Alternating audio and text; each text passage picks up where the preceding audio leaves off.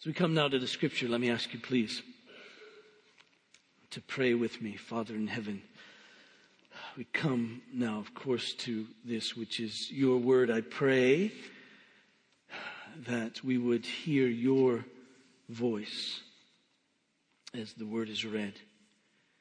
And Father, then all of our thoughts and everything that we say, I pray, will resonate, will be consistent with, will echo that very word of God. That's our heart's desire. So I pray that you would take from our minds any distraction, you would take from our hearts any contrary belief, and that you would cause us to hear this word with great joy, to delight in it, to live it. This I pray in Jesus' name. Amen. Turn please to 1 Thessalonians chapter 1. I again want to read these first 10 verses. 1 Thessalonians chapter 1, please.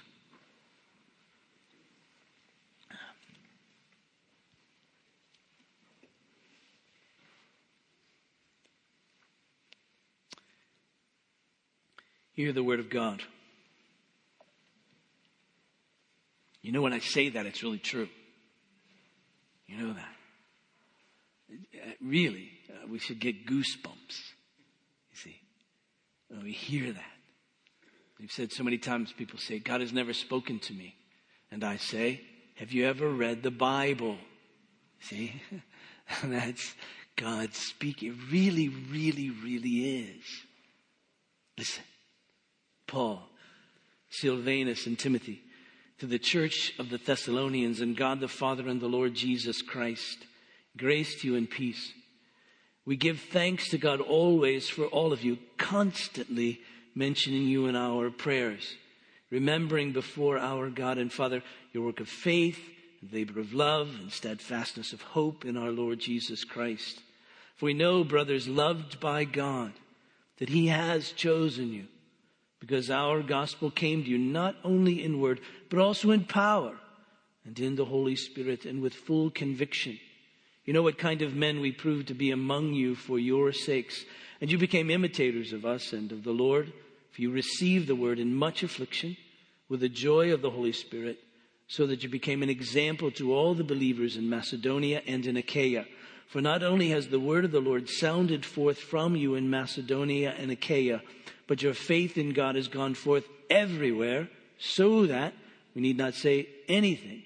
For they themselves report concerning us the kind of reception we had among you, and how you turned to God from idols to serve the living and true God, and to wait for his Son from heaven, whom he raised from the dead, Jesus, who delivers us from the wrath to come. Now, we've been parking for last weekend on these characteristics of believers, of Christians, of followers of Christ.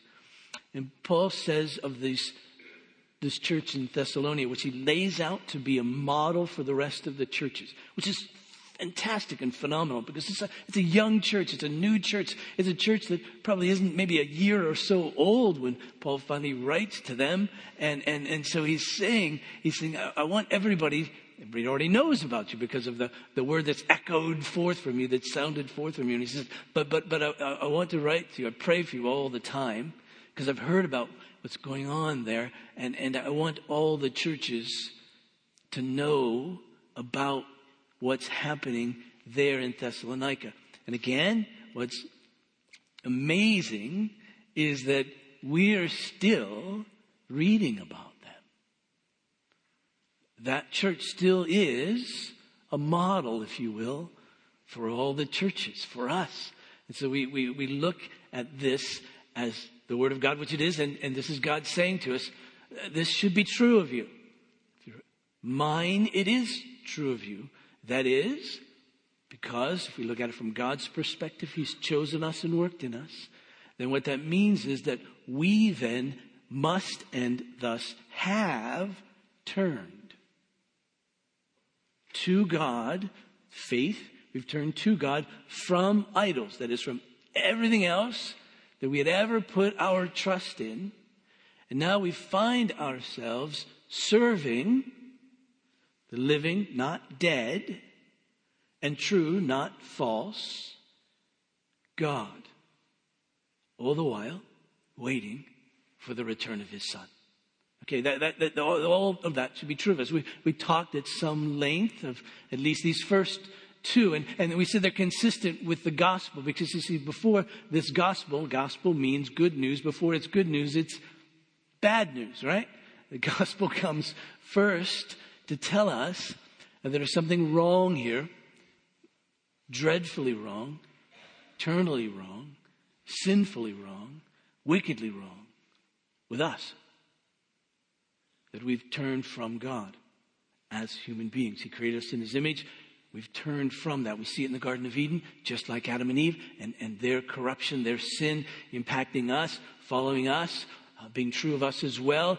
They wanted to put themselves in the place of God. We want to put ourselves in the place of God. That's idolatry, putting anything else in the place of God. And so when the Word of God comes to us in this power by the Spirit, it has its full effect. What we find in us, what they found in them, what we find in us, is that we turn. We say, all right, that's all wrong. Following after all that I thought was really life. All that I thought would really satisfy. All that I arranged my life around. That was all wrong. That was idolatry. That was putting someone else in the place of God. Someone else to tell me who I am. Someone else to lead me in my life, to command me, to tell me what life is and how it ought to be lived. Someone else in whom I should find my real joy. I had all of these things, this idols over here, the idols of my heart. And what is true then for one upon whom the Word of God has come in power and had its effect is that it causes me then to turn from all of that. That's all wrong. To God in faith. And that faith is in Jesus, of course, because we come to God through our Lord Jesus Christ, you see. He's the one who reconciles us to God. Because what was wrong with us, our waywardness, our sin, really, our rebellion against God, Jesus came as our representative. He came to live the life that we should have lived. So he's obeyed every place where we've sinned. And he took the penalty for our sin upon himself. It's just the gospel. You should know this. You should be tracking. If you're a Christian, you'd be going, yes, yes, yes, yes, yes. Your heart should be going, right? This is true. And don't miss the part. That's really important, you see. Never get used to this. Never get comfortable with this in the sense that it's just ho-hum. It isn't ho-hum at all. Right? It's our very life. And so he took the penalty for our sin and died so that we would be forgiven.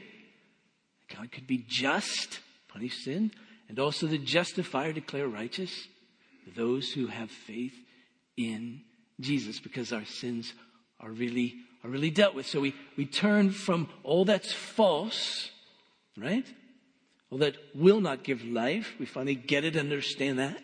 And we turn to God in faith in Jesus, because he is the giver, the sustainer of life, real life. And so that's just true of us. It has to be true of us. We have to turn from to, it's called repentance, really, and faith.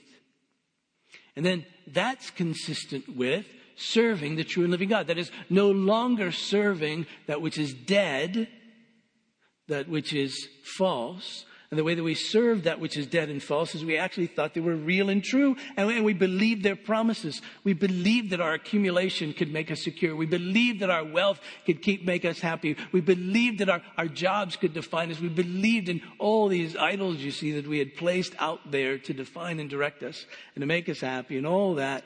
And so we served them. We arranged our lives around all of those ideas, all of those idols, if you will. And now we're turning from all of that to God, which means we'll believe his promises. And we'll arrange our lives around him. And we'll follow after him. And so we turn from idols to God so that we can serve, believe, trust, follow after the living and true God. Right? But here's this as well. And now we find ourselves as those who wait for the return of our Lord Jesus. What does that mean? What does it mean that we wait for him? Notice how Paul puts it, this verses 9 and 10.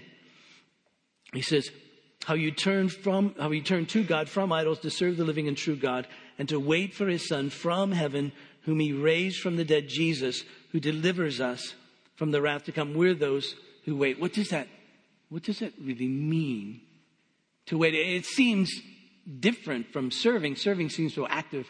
Waiting seems so passive. But what does it really mean? What really is this waiting? Well, biblically speaking, when the Bible uses the word wait, it's more than just putting in time. There's no thumb twiddling when waiting is used in the Bible. There isn't any sort of staring out the window for waiting. It means a longing for. We wait because there's a longing for. There's a desire for. This waiting is really an expression of our hope. And hope really is faith. Could we put it this way? Faith on tiptoes. Hope is kind of, we believe it, and now we're looking for it, you see, to come, this ultimate deliverance.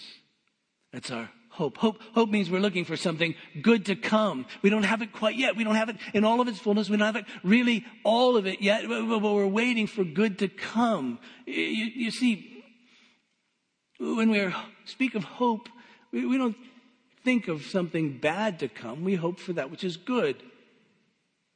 For instance, every day in the summer, I hope the Royals win. Now, I expect them to lose, but I don't hope that they do, right? I hope the Yankees lose, but I expect them to win. We hope for that which is good. When you apply for a job, you might not expect to get it, but you hope you do, you see. And the more certain our hope is, the more we anticipate its actual fulfillment, its actual coming, you see.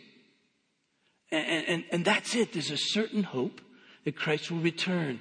And that is the meaning, if you will, of our waiting. See, the people of God have always been a waiting people, have always been a hopeful people, all the way back to the Garden of Eden. In the very Garden of Eden, the first promise came that the one will come from the seed of the woman who will crush the head of the serpent. That was the promise to Adam and Eve. And so from that moment, we became a hopeful people. Evil had entered the race. Death had entered the race. Misery had entered the earth. And so everything was topsy-turvy. But a promise came that a day will come when one will come from the seed of the woman and deal with this. And deal with this evil one and deal with evil. And from that moment on, we became the people of God. Those who believed in him, those who trusted, became a people who would be expectant, who would wait, who would have this hope. Promise comes to Abraham that one from your family will bless all the nations, all the families of the earth. An expectant, a hopeful people. Moses speaks of another prophet who is to come. Moses says, another prophet like me, that is a prophet who brings the word of God, who delivers his people from bondage, just like I've done. Another prophet is to come. We become a hopeful people. Moses was great, but there's a greater Moses, a greater one, a greater Messiah, a greater deliverer, a greater Savior, who is to come. David caused us to be a hopeful people because the promise came to him that there would be one who would sit on his throne forever and rule the people of God in justice and in righteousness and in grace and mercy, and all of that would be the perfect ruler. And so to hope for this one to deal with evil, this hope for one who would come and bless all the families of the earth, this one who would come and sit on this throne, and this one who would be this great deliverer. Isaiah the prophet speaks of him as well. And he says, a day will come when one will come, and he will be our mighty God, everlasting Father, Prince of Peace. He will be the wonderful counselor. On his shoulders all rule will sit. The government will be upon his shoulders, and he will rule with righteousness and justice from one day all the way throughout all eternity. That really is, and so the people of God hoped, waited for this very one to come. The prophet Jeremiah spoke of him as well. He said, a new covenant is coming. Not the old one that you all break all the time, but a new one is coming. And in this new one, you need to realize in this new one, I'm going to take my law and I'm going to write it upon your minds. I'm going to put it in your hearts. I'm going to change the very inclination of your hearts by this. You will be a transformed people. The law won't be outside, but inside. You will be my people. I will be your God. You will know me. Your sins will be forgiven. The prophet Ezekiel says, yes, in this new covenant that was to come for them is to come. This new covenant that I'll take out your heart of stone and I'll put in a heart of flesh. And I'll put my spirit within you, and I will enable you to walk in my statutes. The prophet Joel says that a day is coming when God will pour out his spirit upon all flesh, and all people will know him and speak of him and prophesy of him and speak the truth of God. He says that's to come. And the people of God would wait and wait and wait for that. And there was a day then in the temple when a man named Simeon, who had been waiting all his life, and a woman named Anna, who had been waiting all her life, looking, anticipating, longing, desiring for this one who would come and crush the head of the serpent, this one who would bless all the nations of the world, this one who would deliver his people, this one who would sit on the throne of rule and reign, this one upon whom the government would be upon his shoulders, this mighty God, everlasting Father, Prince of Peace, wonderful Counselor, this very one who would usher in the new covenant so that the law of God would be written on the minds and hearts of people, this very one who would enable everyone who were the people of God to know God, to have sins forgiven, to belong to God, this very one who would come and take out the heart of stone, put in the heart of flesh, whose spirit would live within so that we could walk in. That very one who would cause his spirit to be poured out upon all flesh so that people of God could speak the truth of God. Anna, Simeon, they waited their whole lives in anticipation. You get the sense that as they were in the temple, that every time a new baby was brought in for circumcision, every time a new baby was brought in, that they would look over and go, everyone.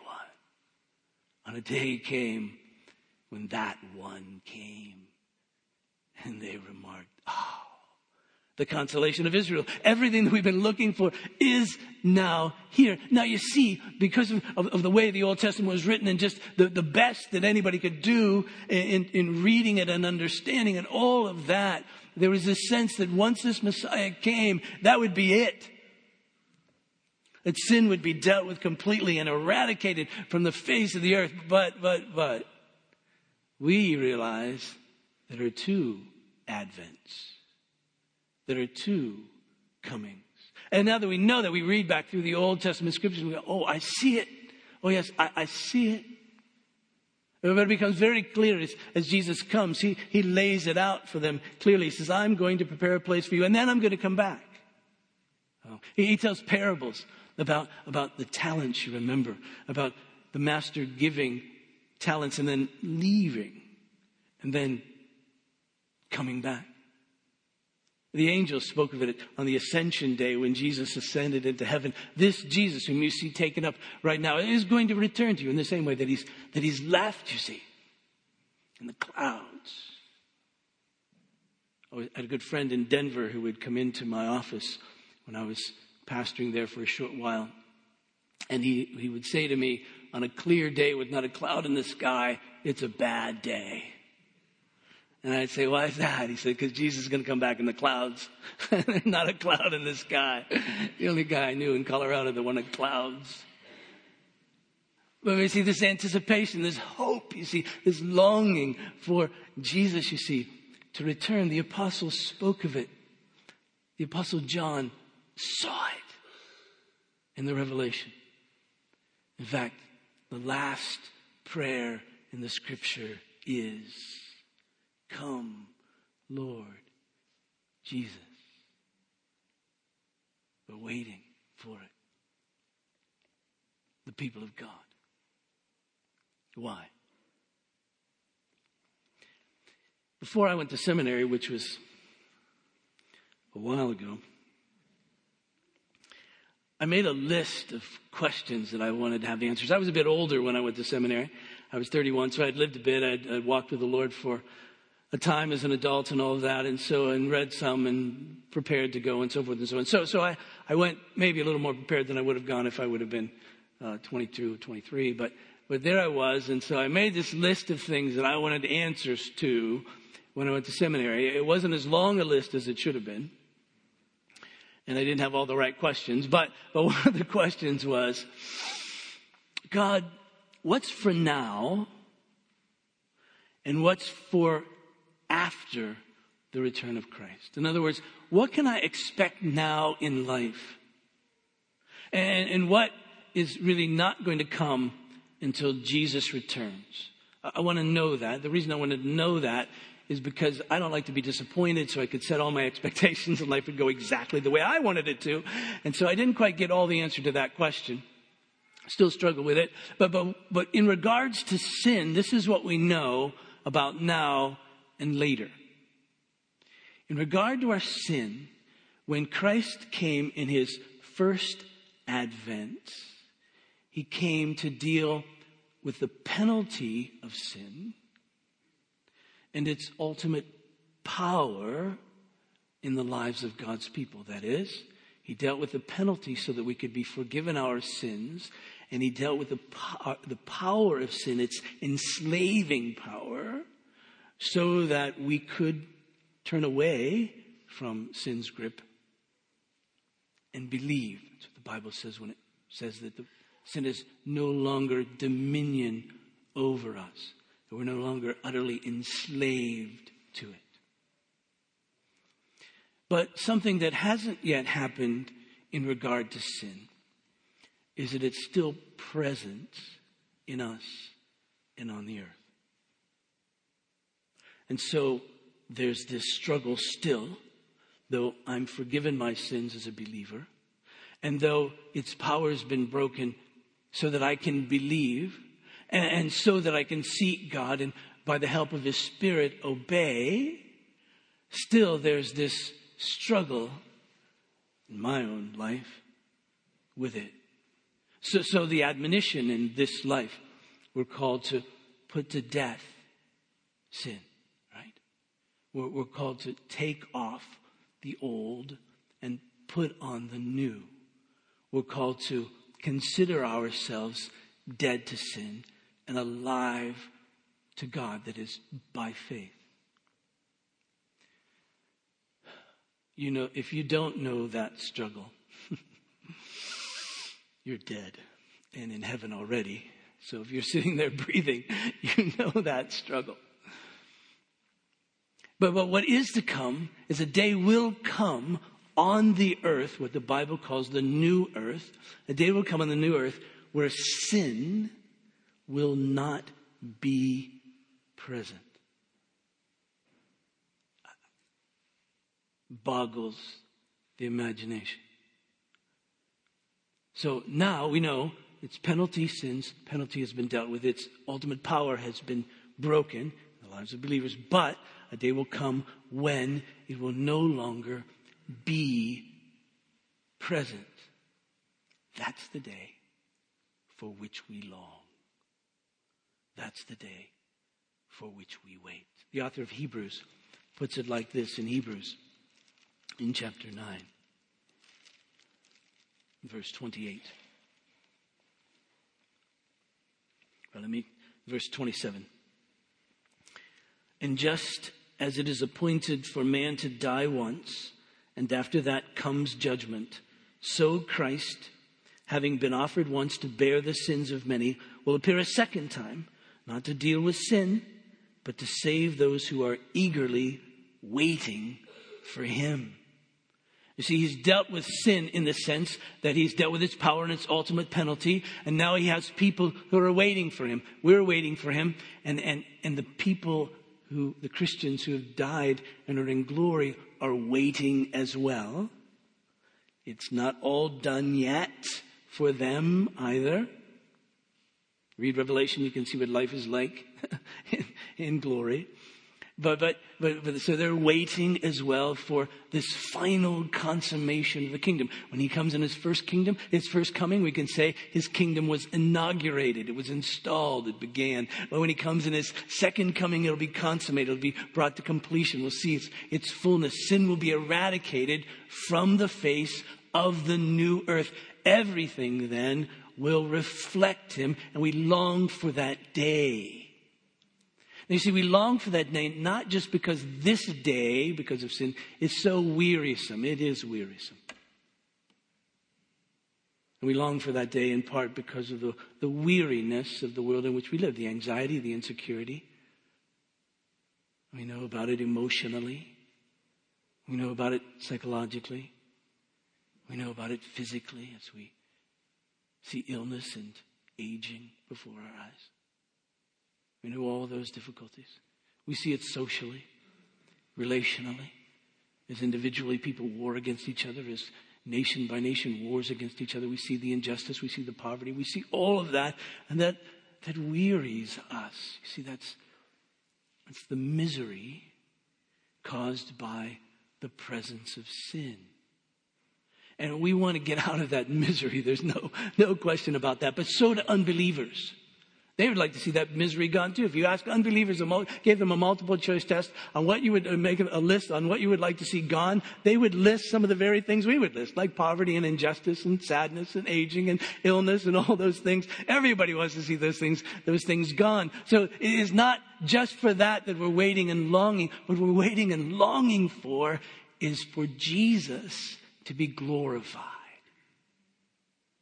That's really what we're longing for. We want Jesus to be seen by everyone from all time for who he really is. And we want everything to reflect him. Now, when he's seen and everything reflects him, then all the misery will be gone for those in him. Because there is no real misery in him.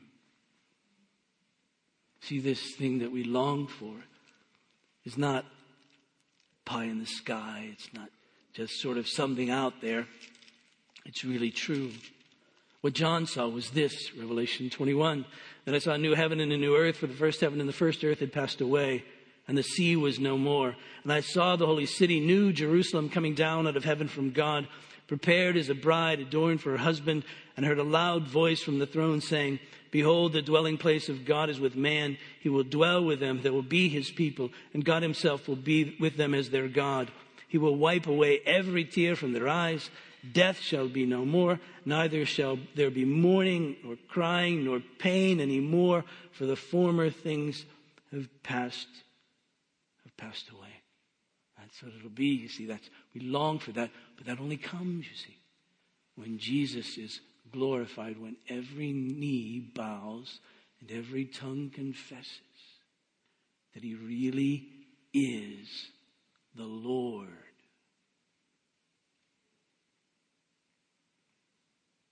We wait, you see, for that. And we wait with a certain hope.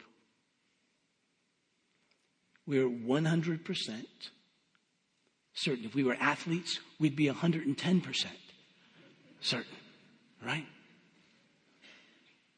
They don't take math. But we're 100% completely certain in this return of Jesus and all the good that will come. We wait for it. We long for it. We anticipate its coming. And we're certain because as Paul lays it out here for us, we're waiting for the very Son of God from heaven. That is, from the very place of God, from the very rule and reign of the place of God. We're expecting this one who is his Son. He's come once. He's dealt with sin. And we know that he's dealt with sin because we're waiting for this Son from heaven whom he raised from the dead. He couldn't be in heaven unless he ascended.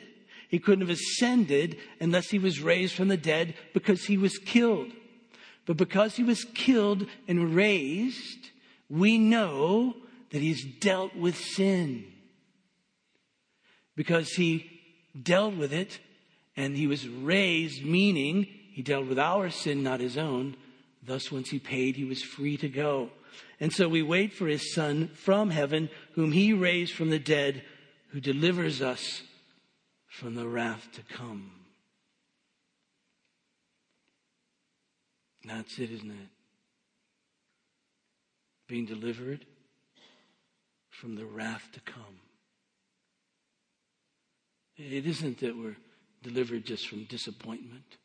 It isn't that we're delivered from disease. It isn't that we're delivered from illness. It isn't that we're delivered from hurtful and difficult relationships. It isn't we're delivered just from grief. It isn't that we're delivered from our personalities. It isn't we're delivered from our body type. It isn't we're delivered by all of these things that we would like gone from our life or changed from our life. It isn't we're delivered from that. It's that we're delivered from the wrath of God. Now, sometimes people think that when we talk about the wrath of God, we're speaking of something that's unbecoming of God, the anger or that kind of thing. That's should not be true of God. Because we think of wrath and we apply it to ourselves and to human beings, and we realize that often when we're wrathful, we're out of control, or we're seeing red, as you might say, or there's just some anger deep within us that we express inappropriate, or it isn't correct to be angry at what we're angry at. We're just hurt, or we're just mad. But that isn't the wrath of God at all. The wrath of God is his reasonable, measured, controlled, appropriate, just, justified response to evil. It tells us that he is morally perfect, that he's the judge as he must be, and he must deal with this evil. And it isn't just an objective thing with him. It's real. And his wrath expresses the reasonable, controlled, measured, righteous, just, justified response to wickedness, to evil, to sin. J.I. Packer, in a book you should read called Knowing God, puts it like this. He says, thus, God's love, as the Bible views it, never leads him to foolish, impulsive, immoral actions in the way that its human counterpart too often leads us. And in the same way, God's wrath in the Bible is never capricious, self-indulgent, irritable, morally ignoble, which so often characterizes human anger. It is instead a right and necessary reaction to objective moral evil. God is only angry where anger is called for. Even among humans, there's such a thing as righteous indignation, though it is perhaps rarely found in us. But all God's indignation is righteous. Would a God who took as much pleasure in evil as he did in good be a good God? Would a God who did not react adversely to evil in this world be morally perfect? Surely not. But it's precisely this adverse reaction to evil, which is a necessary part of moral perfection, that the Bible has in view when it speaks of the wrath of God. And you say, I'm not that bad. And I say, compared to what? Compared to me, you're not that bad. In fact, compared to me, you might be great. But that isn't the comparison. The comparison is to what is morally true. The comparison is the very heart of God that he expresses to us in his law. And he says, this is what it means to really live. You must love God and you must love one another. And you say, I haven't been that bad. And again, Who have you offended? I've used this illustration before, but it helps me. If I made a painting, you might say, I didn't know you paint. I don't. Actually, I do, but I paint one color at a time on a drywall canvas. Various rooms in my house. So yeah, that's about it. But let's say I made a painting. I made a painting. You go, since you don't paint, I bet it's not that good. You're tracking. So I made a painting. Let's say you spilled ink on it. And let's say you did it on purpose. What would be the penalty for your crime? Some people may applaud you. It would be that bad of a painting. That may have fitted, but what if it were a Rembrandt or a Da Vinci or a fill in your favorite painter, and it was desecrated on purpose? What would be the penalty for the crime? There would be a huge difference between spoiling one of mine and spoiling one of theirs. This is God we're talking about. A small smidge, as we might think of it. Smudge on God is huge.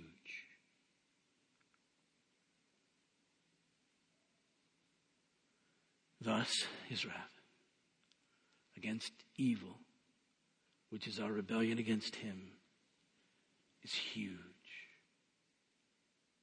Jesus described it with the term Gehenna, which we translate as hell.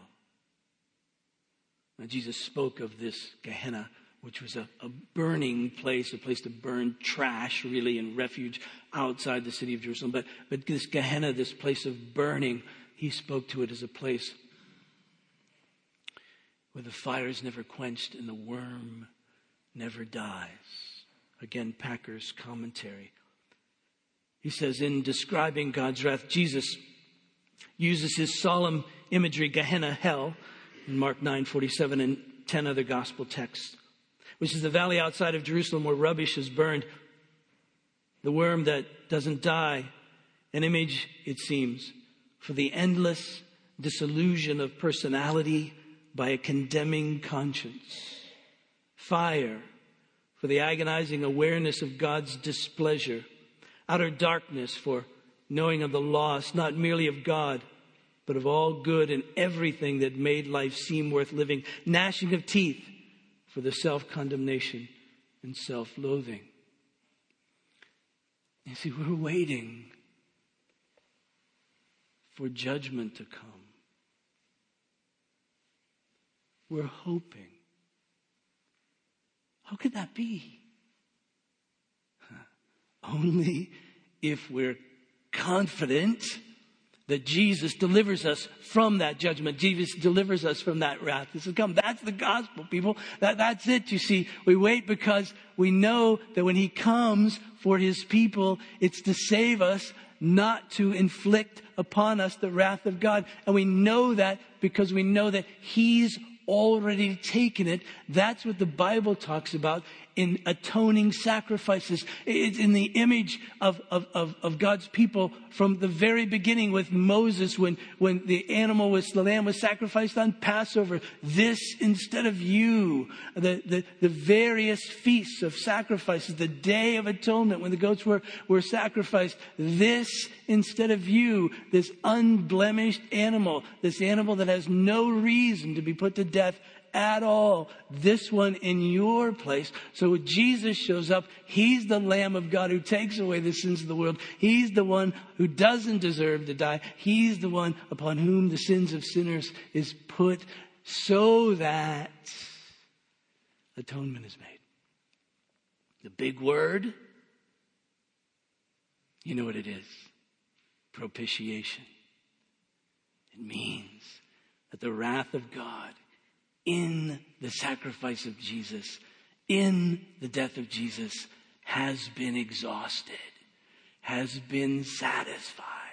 The image is a cup of wine that staggers. The image is that this cup has been drunk completely dry so that there's no wrath of God left so that when Jesus comes back, this one for whom we're waiting, he'll eradicate sin from the presence of our lives, from the presence of the earth, and all will reflect him. Thus, all will be well. So what do we do while we wait? We long for him to come. We desire for him to come. We anticipate his coming. And we do that in such a way that we arrange ourselves around all that we long for. That is the very presence of Jesus, the very image of God reflected in all things. And so you see, we get busy and about that. I was thinking the other night, we please forgive this one. We wait for the return of Jesus as an outfitter waits for the ball to come. He doesn't twiddle his thumbs. He doesn't whistle in the night. He arranges himself so that he's right there at the right time to catch the ball. His whole life becomes consumed about that which is to come. And that's his hope, that it's going to come down and I'm going to catch it. We wait like a farmer waits. The way that James puts it is like this in James in chapter 5. In verse 7. He writes, "Be patient, therefore," that is, wait until the coming of the Lord. See how the farmer waits for the precious fruit of the earth, being patient about it until it receives the early and latter rains. Farmers wait, but I've never met an inactive farmer. For a farmer to wait means that he is arranging his whole life around the hope that there will be a harvest. And so he does everything consistent with the harvest that is to come. The way James puts it, he says, "Establish your hearts, for the coming of the Lord is at hand." That is, cause your hearts to be deep in this truth of the gospel of our Lord Jesus. The way John puts it is like this. 1 John, I read this morning already. Chapter 2, verse 28. "And now, little children, abide in him, so that when he appears," that when he comes, "we may have confidence and not shrink from him in shame at his coming. If you know that he's righteous, you may be sure that everyone who practices righteousness has been born of him. See what kind of love the Father has given to us, that we should be called children of God, and so we are. The reason why the world doesn't know us is that it didn't know him. Beloved, we are God's children now, and what we will be has not yet appeared. But we know that when he appears, we shall be like him, because we shall see him as he is." And here's what it means to wait. "And everyone who thus hopes in him purifies himself as he is pure." In other words, if your heart's desire is to see everything reflect the image of God, well, get after it now. Live this out now. Confess, repent, hear the word, believe, serve. Again, this illustration I used a decade or so ago helps me. Let's say you're a 10-year-old boy and you're living in Lawrence, Kansas, and you're asleep one night, and an angel appears to you. And the angel says to you, "You're going to be the best three-point shooter in the history of Kansas basketball." And you go, "But I'm 10. I can't get there till I'm 18. And the angel says, "Wait." What would you do? Well, it depends on your heart. If you don't like basketball, you may not do anything. But if you're like most 10-year-old boys growing up in Lawrence, Kansas, waiting means that even though it's 2 a.m. and your parents might kill you, you slide out of bed. You lace up your sneakers, or whatever they're called now. And you get down to the driveway, and you turn on the spotlight, and you start shooting. Why? because you have hope. And every time you miss a shot, you go, that's all right. I got the promise. I know that a day will come when I'll be the best 3-point shooter the University of Kansas has ever seen. That's your hope, and that drives you. And every time you make a shot, you go, see, it's true. And that's the way we're to live, you see. We've been told that a day will come when Jesus will return and he will eradicate sin from the presence of our lives, from the presence of the earth. We're to long for that day, and we do. So what are we to do now? We're to wait. What does that mean? It means we're to lace up our sneakers. It means we're to serve the living and true God. Let's pray. Father in heaven, pray for me, pray for us, that we would have this hope, and this hope would, as the prophet Isaiah says, give us strength, that we would mount up on wings like eagles. We would run, and we would never know weariness. We would walk, but not faint, because we would be steadfast in faith, because we know with certainty who it is who is to come and the salvation that he brings. And so, Father, I pray that we would be such a waiting people, people who have turned, people who serve, people who wait and thus obey. Father, be with us. May we bring you glory. And so, Father, we do pray for those who are suffering deeply on this day, be it emotionally, be it physically, relationally, psychologically, spiritually suffering, grief, pain, uncertainty, difficulties. And so we pray that you would enable them to know the truth of Jesus coming, to have hope in him, to be able to wait, that is to persevere in the midst of the difficulty, to persevere in faith, persevere in obedience, persevere in love,